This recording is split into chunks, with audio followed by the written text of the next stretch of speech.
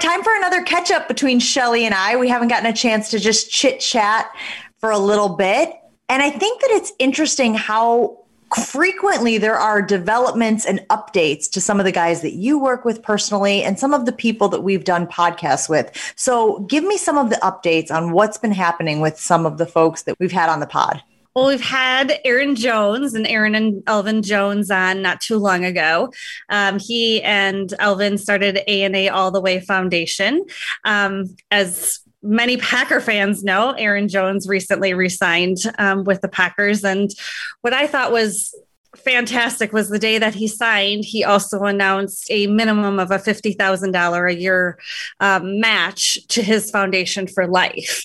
So, thinking about that, that will add up. And what a neat statement for an athlete to sign his big contract, his second year or his second contract, and be able to then really put it right back into some of it into the community.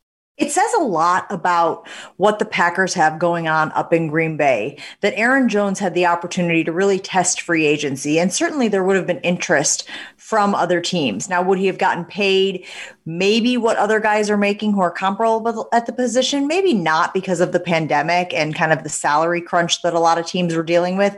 But he emphasized that part of it was wanting to be in Green Bay, and part of it was, the community that has been created there. In what ways has his foundation kind of just taken that idea and just been an exclamation point on it?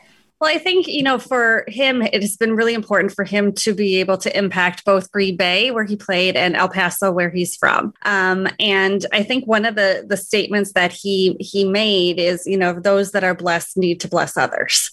And so they have in both Green Bay and El Paso done turkey drives and food drives and shoe giveaways and bike giveaways. And so, I think even in his postseason, he did, for every yard that he had in the postseason, he donated a pair of shoes back to those communities.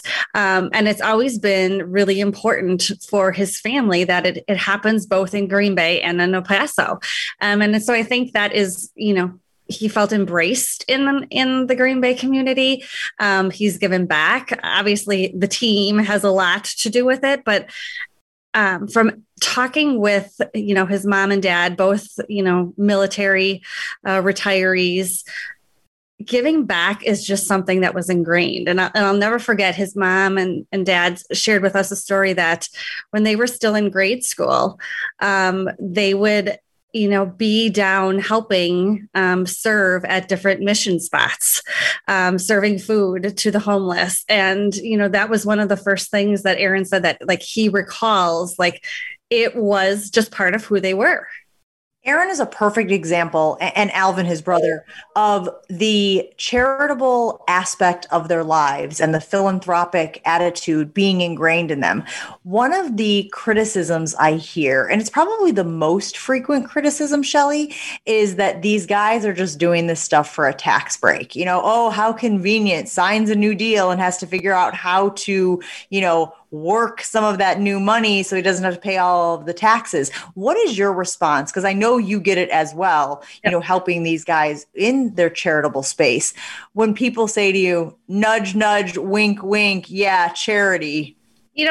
From what I've seen, the athletes that we work with, and it's kind of a prerequisite for us to work with them, is they have to authentically want to give back. And if that's not there, you can tell that it's for a tax break or it's for PR or whatever it may be.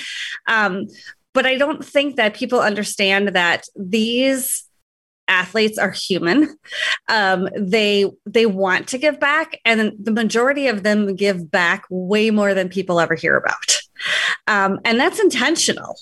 And so I am just a firm believer in that those that we work with, that I can honestly say that they're doing it for the right reasons. They're doing it because they recognize the platform that they have to be able to make an impact.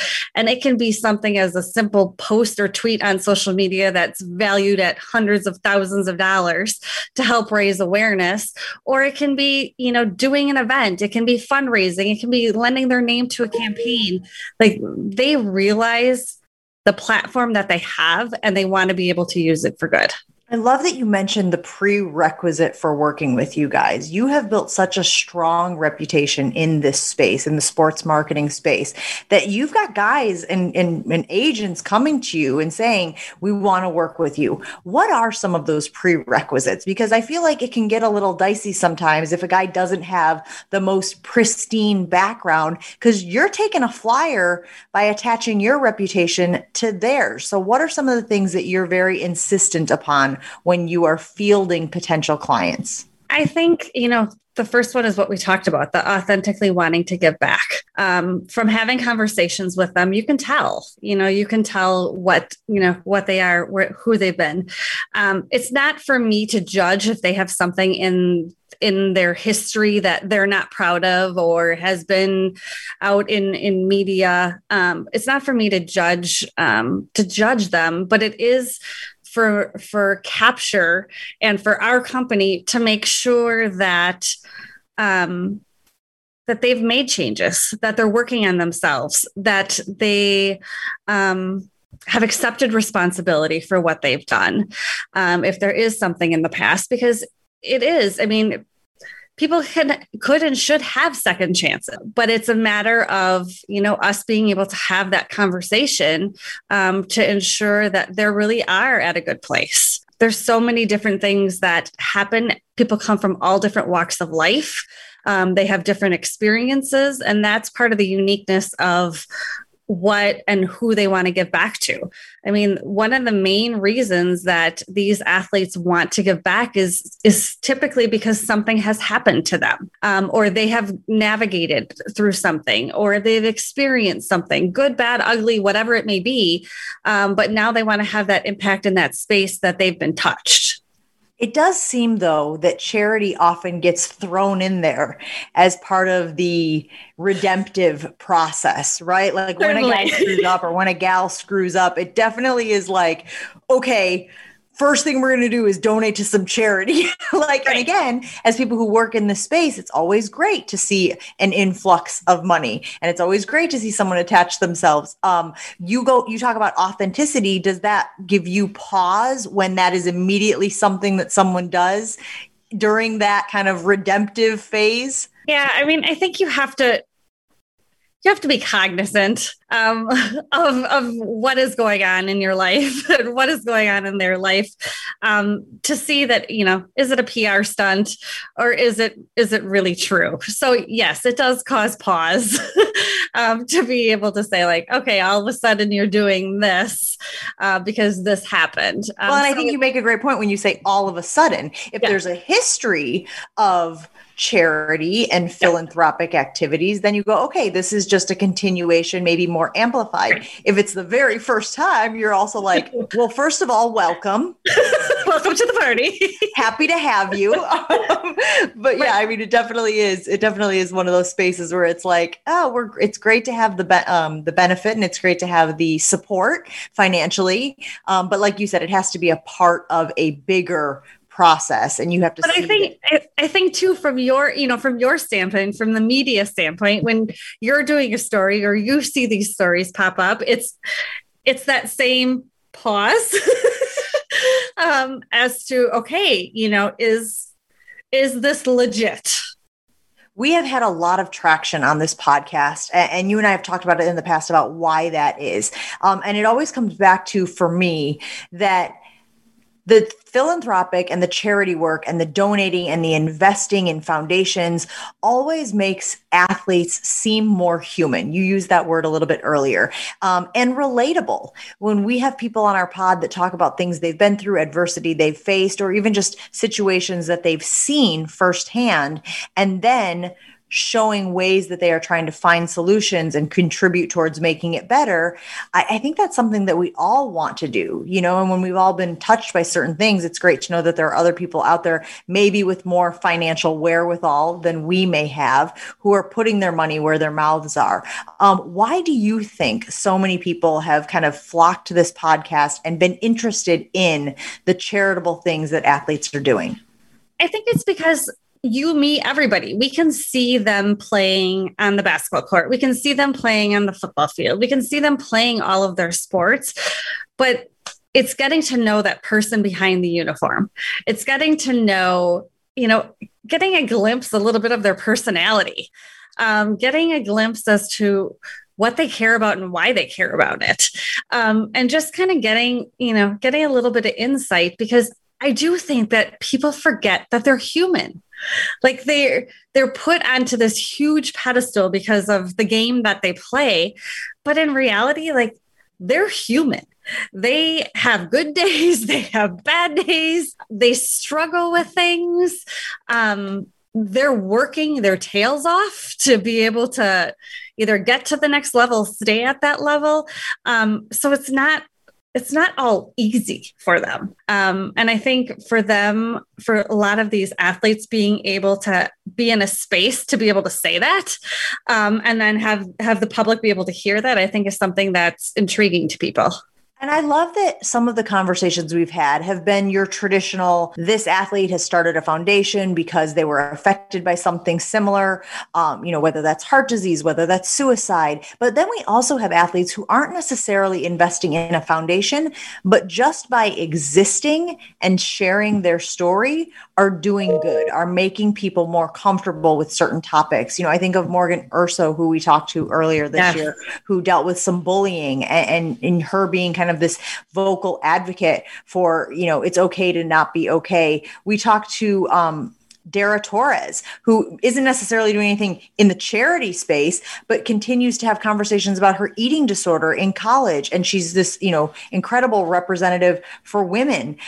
Brad and Nikki Bozeman, who we had on recently, who talked about bullying and how they're helping to create more safer spaces for kids. And then Chris Dickerson, who we had very recently on, who is just like, and I say this with the most loving intentions, is the biggest tree hugger we've ever had on the show, right? And he's talking about how he's scolding his baseball teammates when they're using multiple water bottles. And so I think we've done a good job of kind of spreading it out. All of the topics haven't been the exact same charities. They haven't even all been charities, so to speak. It's been a lot of different things. And it's so cool to see that so many people are having an impact in so many different spaces. Without a doubt. And I think from the athlete side of things, so many times people call, the athletes or the agents are like, we want to start a foundation. And they don't truly understand what all goes into it, what the legal ramifications are, what the financial ramifications are, what you have to do on an annual basis to be able to do that. And so a lot of times we're telling them, like, unless you're willing to invest the time that it takes into a foundation, that it might be a better option to lend your name to a cause, to lend your platform to that. So there's so many different ways, because I think everyone's like, oh, you have to have a foundation, or only athletes with foundations are doing good. And as you pointed out, you don't have to have a foundation in order to do good. And so, a lot of the athletes that we work with do have their own foundations, but they also might have what's called a fiscal sponsorship or a donor advised fund that allows them kind of underneath a bigger foundation umbrella to be able to have that and then not have as much of that legal and accounting aspects of it. So for us, it is really determining at what level the athlete can or coach can and will be involved to determine what's the best avenue for them to give back.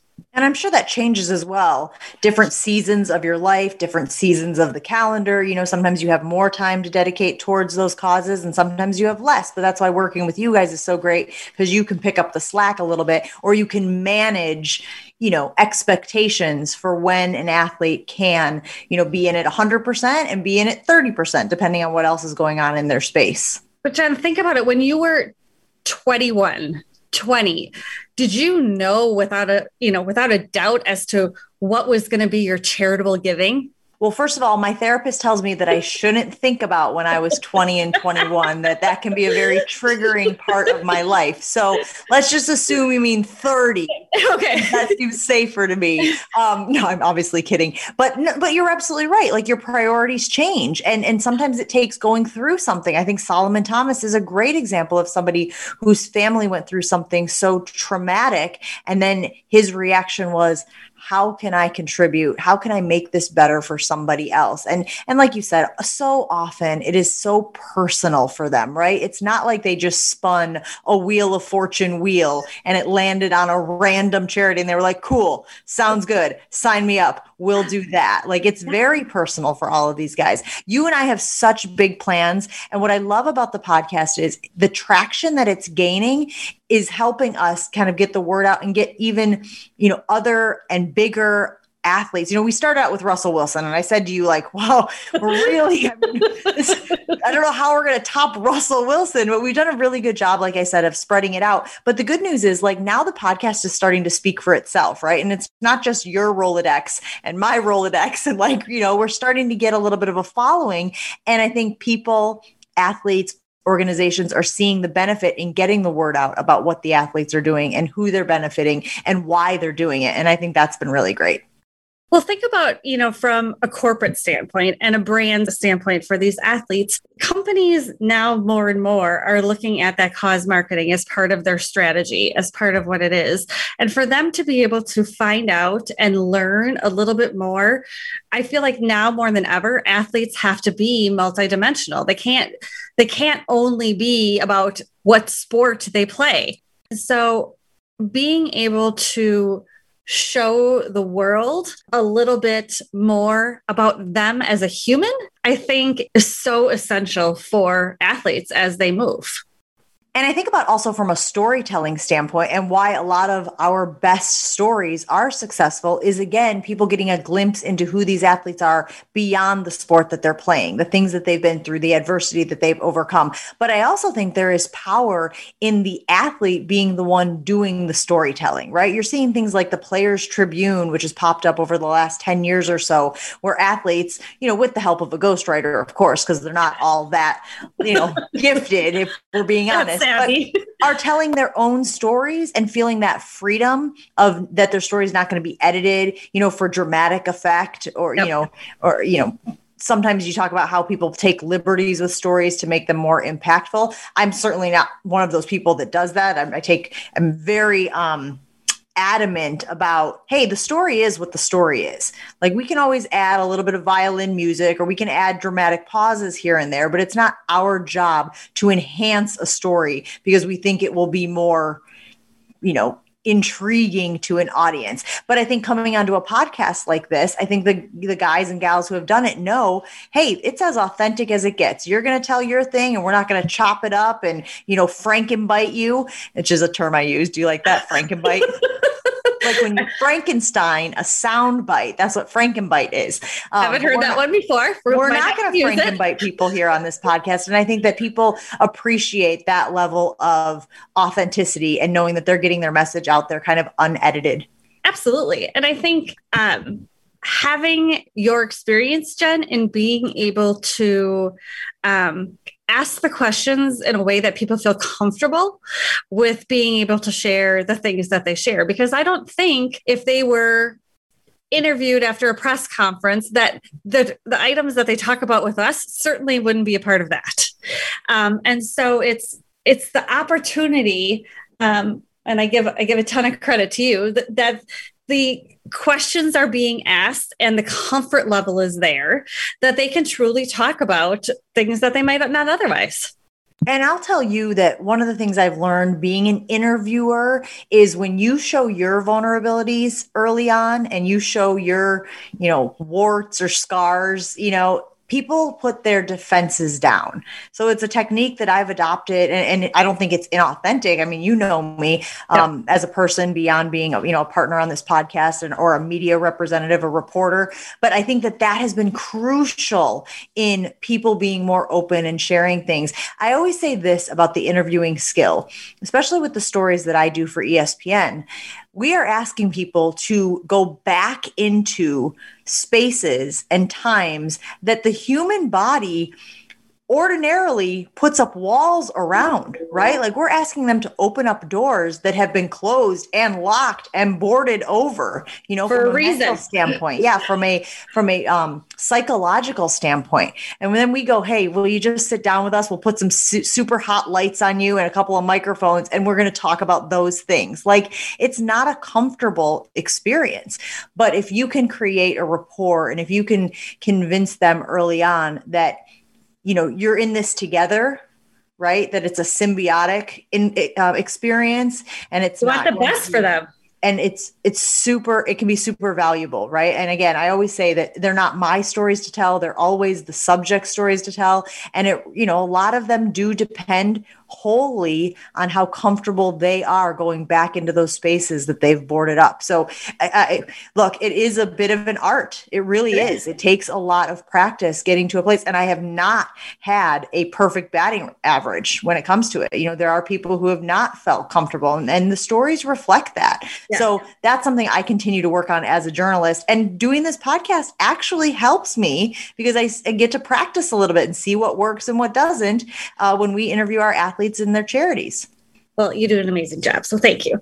Who or what cause would you like to see on here? Ooh, that's tricky. So there's so many. So I obviously am working hard. I would love to have Anthony Rizzo on the pod. I am a huge Cubs fan. He and his wife, Emily, are so invested in the Anthony Rizzo Foundation. As a lot of people know, Anthony had cancer when he was, 18 years old, just starting in the Major League Baseball. And so I would love to have him on. Such a passionate guy. You want to talk about just wholly invested in their charity. That's somebody that I would love to get on.